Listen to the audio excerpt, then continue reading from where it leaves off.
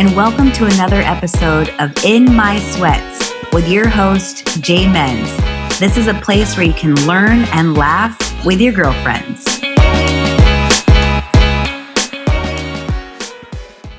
This won't be the first time you're hearing this, and it will definitely not be the last. Welcome to how to move through the many stages of coronavirus. Yes. So if you're anything like me and you like to know a lot about what's going on in the world, you probably have read multiple articles, both promoting fear and promoting optimism throughout this crazy time in our world today. So Washington, where I live, was hit the hardest in the US. I think there was 10 deaths within a few weeks of it coming over to the US. And so that was freaking everybody out. Not only is it Washington, but it's a place that I frequent a lot in Seattle, Kirkland, Bellevue, all these places. And for a long time, I was like, okay, so this is something that is hitting the older people. So it's like 80 and above. And then I started thinking about my dad, who's going to be 70 in July, and he has type 2 diabetes. And one of the big red flags is older people with diabetes. And so I thought, great, that doesn't make me feel comfortable. And so the people that were making fun of it, I thought, the people that are dying may not be your age group, but it's your parents and it's your friends' parents, and it could be your grandparents. So I think it's time to get a little bit more sensitive to what's happening and also go through the stages of acceptance. So this is what my journey looked like as the news was flooding in. I was like, oh my God, and freaking out. And I was just like, how am I going to run my business and be a full-time stay-at-home mom of a 3-year-old with my parents an hour away, who are basically staying in Bellevue, hunkered down. And then after reading an article that said, don't treat this time as a snow day.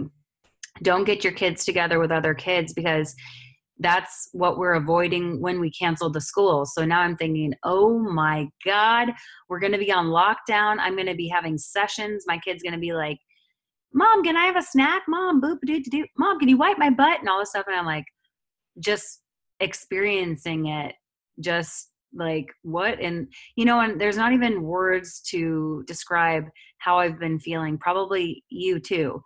And then my husband, who usually has a 24-hour shift, 2 days off, a 24-hour shift, 4 days off.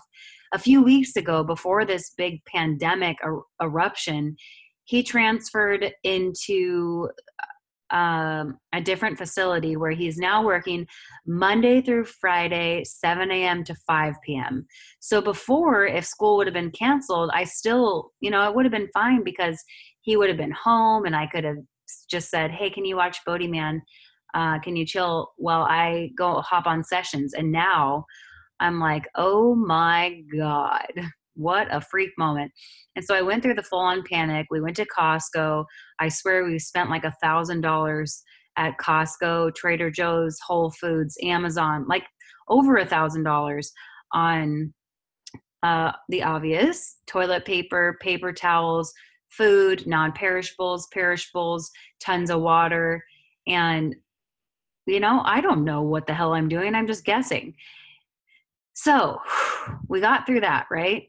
So we got through that moment. I basically, when my husband got home, I was so mad, because I'm like, you don't experience what's happening to me. Like, his school being canceled and us being quarantined is really only affecting me. And so he was coming home and I was like, die. And then I'd basically leave, go take a Epsom salt bath for an hour, stare into the abyss, and then I'd like say one word and then I'd go hop on my Peloton, because I just had so much rage. I'm like, oh my God, this is like coming down on women hardcore, or the ones who stay at home. It's just like, ah.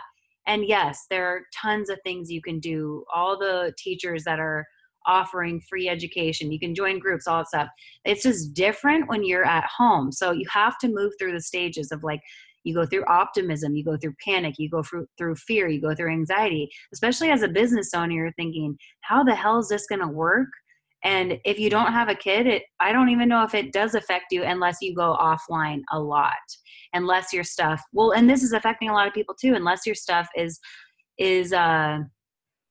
offered in stores, and stores aren't having as much foot traffic, or you're a restaurant. Like it is a food chain. And so I was talking with a client today who's in my Activate Your Gifts mastermind, and she was saying, nothing is ever going to be the same again. And I said, it's not, it's absolutely not. But I feel like this is going to be a period of rebirth, and it's going to be a period of rising from the ashes. Like a phoenix, we will rise.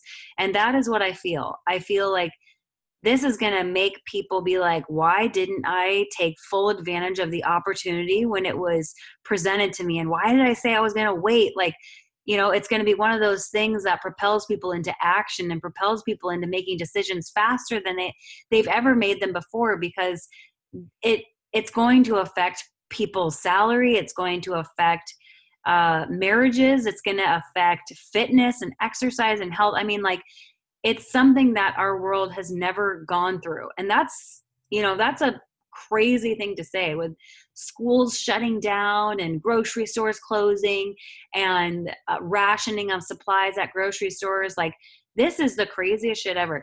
And so I woke up today, and I'm telling you this because I'm hoping to inspire a little bit of this feeling within you as well.